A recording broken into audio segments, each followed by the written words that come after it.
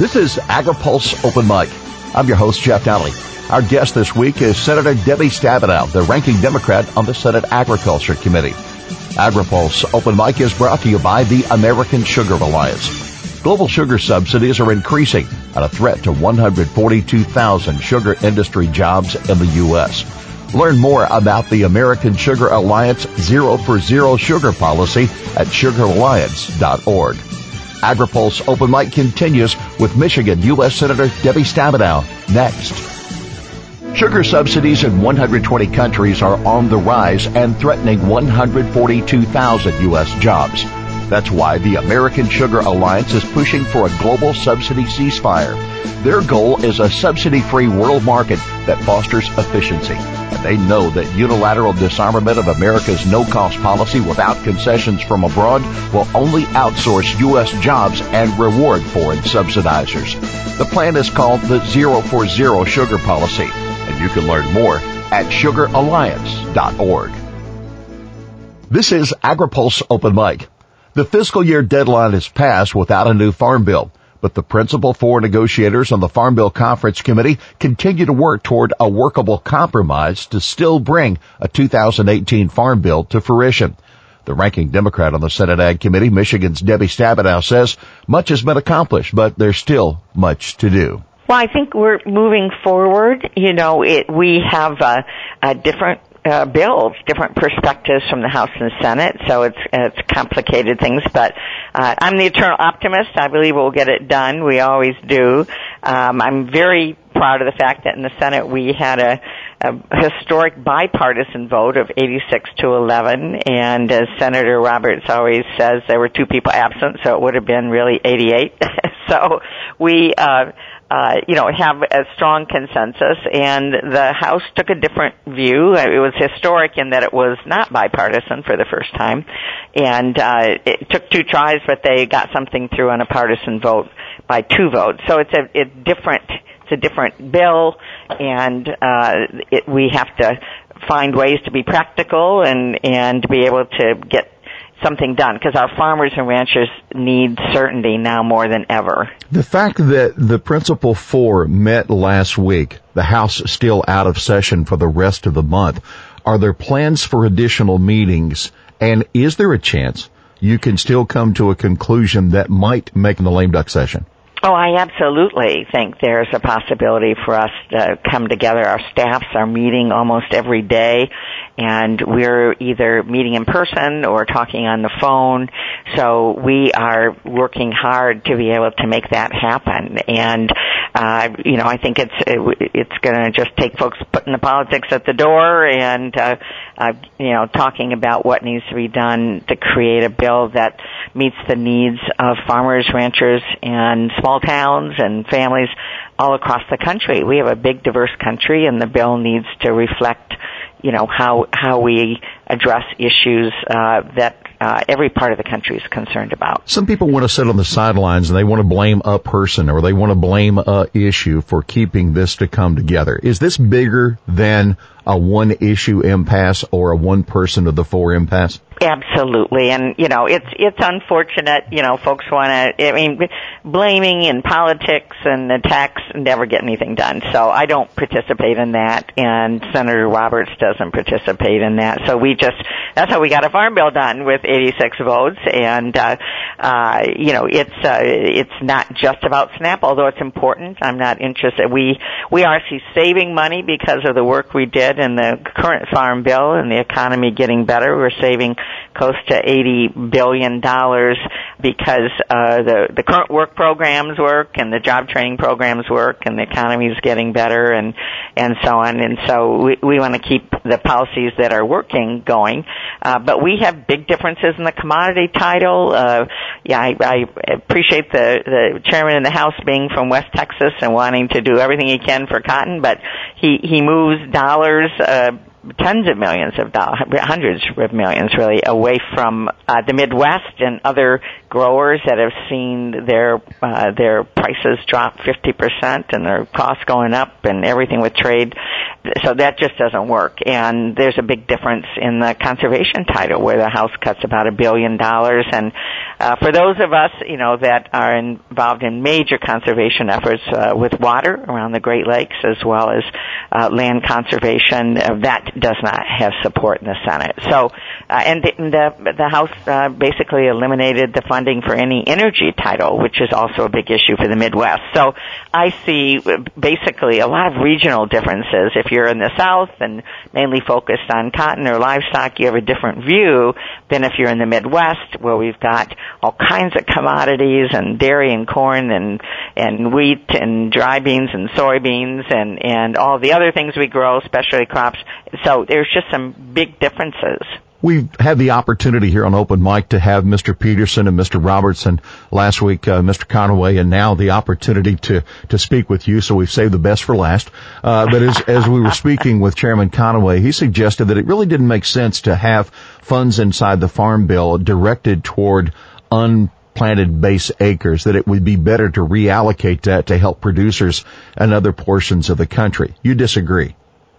Well, I think actually this is an area of disagreement between the House and the Senate, and actually is as much of an issue for our Republicans in the Senate, frankly, if not more so than Democrats. So it is a big difference, the idea of taking the base acres and redirecting it to about half of it to West Texas in terms of increases in support for cotton, and then just a few other states taking tens of millions away from the Dakotas and Minnesota and the Midwest. I mean, it is a difference, but this is not a difference as much of a focus with me, actually, as it is with my other colleagues. And so, but it just points up the difference in regions.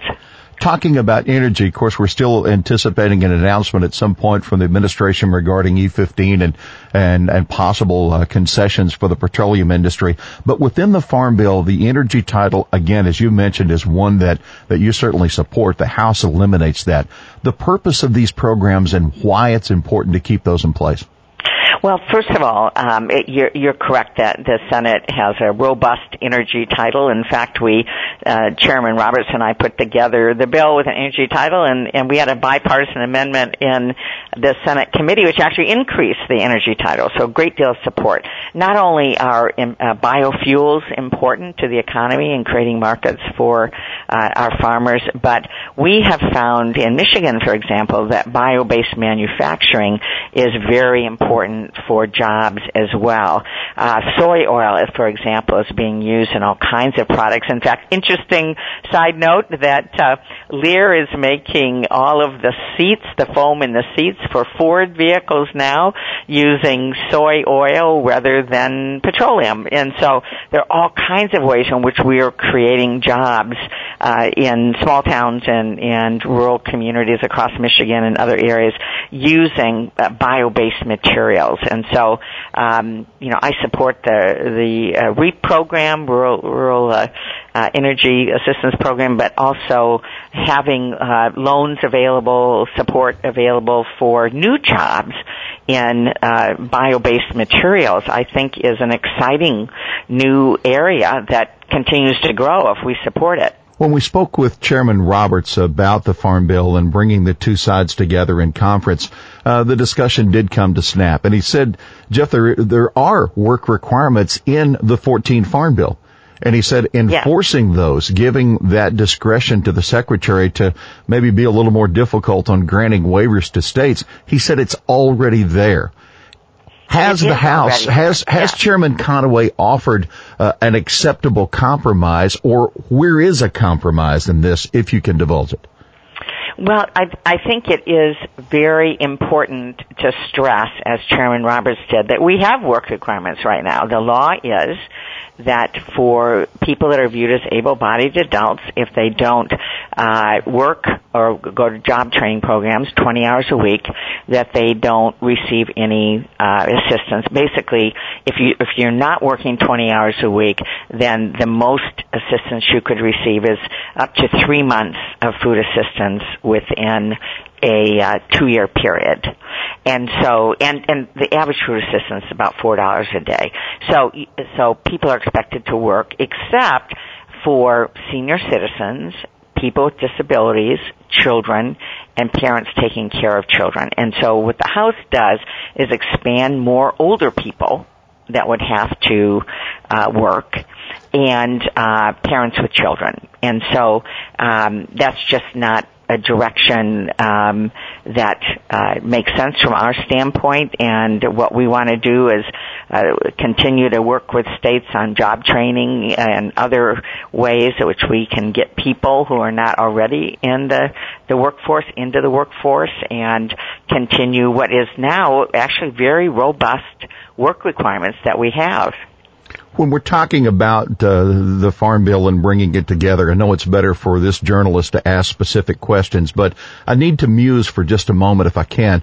Sure. Mr. Conaway suggested that he felt like it was his job as chairman to deliver a Farm Bill. But as you suggested, and we see, it was a partisan bill that came from the House. And he said the one thing past approving a bill is bringing a bill back that didn't represent or that his majority could not support. And therein the question lies as to how much compromise is available, how much willingness is there to give and bring this policy to fruition. Well, I guess what I would say is that we worked really hard across the aisle in the Senate to get a bill that works for farmers and ranchers and families and people who care about protecting land and water, our hunters and fishermen and everybody that's involved in land and water conservation. And that's the core of a farm bill. To the extent that folks want to add other things that are ideological but not really based on fact or common sense, that's when it gets tough. And so it's absolutely doable to get a farm bill that works and has common sense and is responsible. But we got to leave the politics at the door, and so hopefully that's going to happen. So, on a timeline, is it mid-month? Is it end of month? When is the drop-dead date to be able to have a CBO score and script that the committee can approve and still run through each chamber in time to make this calendar year? Well, we don't have exact dates, but certainly sooner rather than later. We have a number of titles that are close to being closed out. So we have 12 titles, as you know, and we're kind of working through each of those. We need to act in Congress one way or the other by the end of the year. So when we wrap up things in December, we need to either have a 5-year farm bill, which I hope we will, or we need at that point to pass an extension. So I'm rooting and focusing on getting a 5-year farm bill done. How important is this midterm election to the success of this being in the lame duck session, assuming you can get it done? Well, you can argue it either way, frankly, and so we'll just have to see. I mean, from my perspective, either way, we should keep our farmers and ranchers and rural communities at the forefront, and families who are counting on us to get it right. And so let's just keep that in the focus, not the politics, and that's the way to get it done. I think you made the suggestion that regardless of the election, assuming that all 4 of you are successful in the midterm vote, the same 4 players are going to be back at the table. Now, the question would be, is if you fail to approve it this calendar year, how do you start over, and what complications might that bring that would change the circumstance of right now? Well, I'm going to actually choose to just focus on the positive that we're going to get it done. It will be the same 4 people, and things won't change in terms of negotiating and making tough decisions, so we might as well get it done now. What does change is that the longer we go, the harder it is for our farmers, and there's enough uncertainty around them right now, so I'm focusing on just getting this done. Looking at the specifics of this year, obviously we've had success with a trade agreement with Canada and with Mexico, looking forward to the fruition of that. A small sidebar question is, do you think that Canadian agreement can see a vote? But then second of all, if the Chinese situation carries and the new NAFTA is not yet approved, do you think the new Congress would take a look at providing some additional assistance for farmers in case these markets have not improved by then?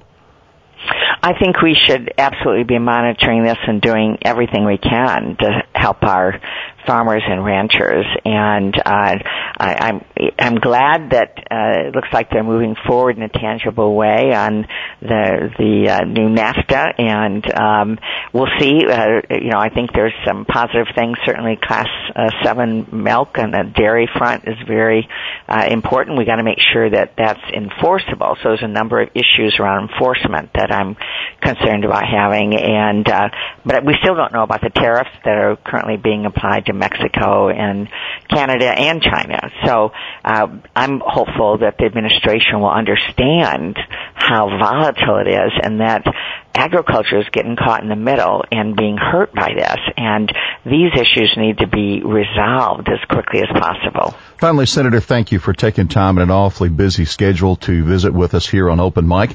It is Open Mic, and you know the tradition. You have the last word.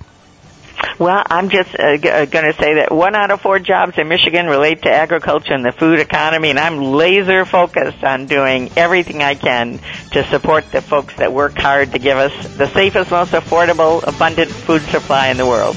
Our thanks to Michigan U.S. Senator Debbie Stabenow, our guest this week on Open Mic.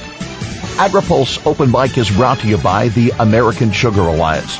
Global sugar subsidies are increasing at a threat to 142,000 sugar industry jobs in the U.S. Learn more about the American Sugar Alliance 0 for 0 sugar policy at sugaralliance.org. For AgriPulse, I'm Jeff Nally.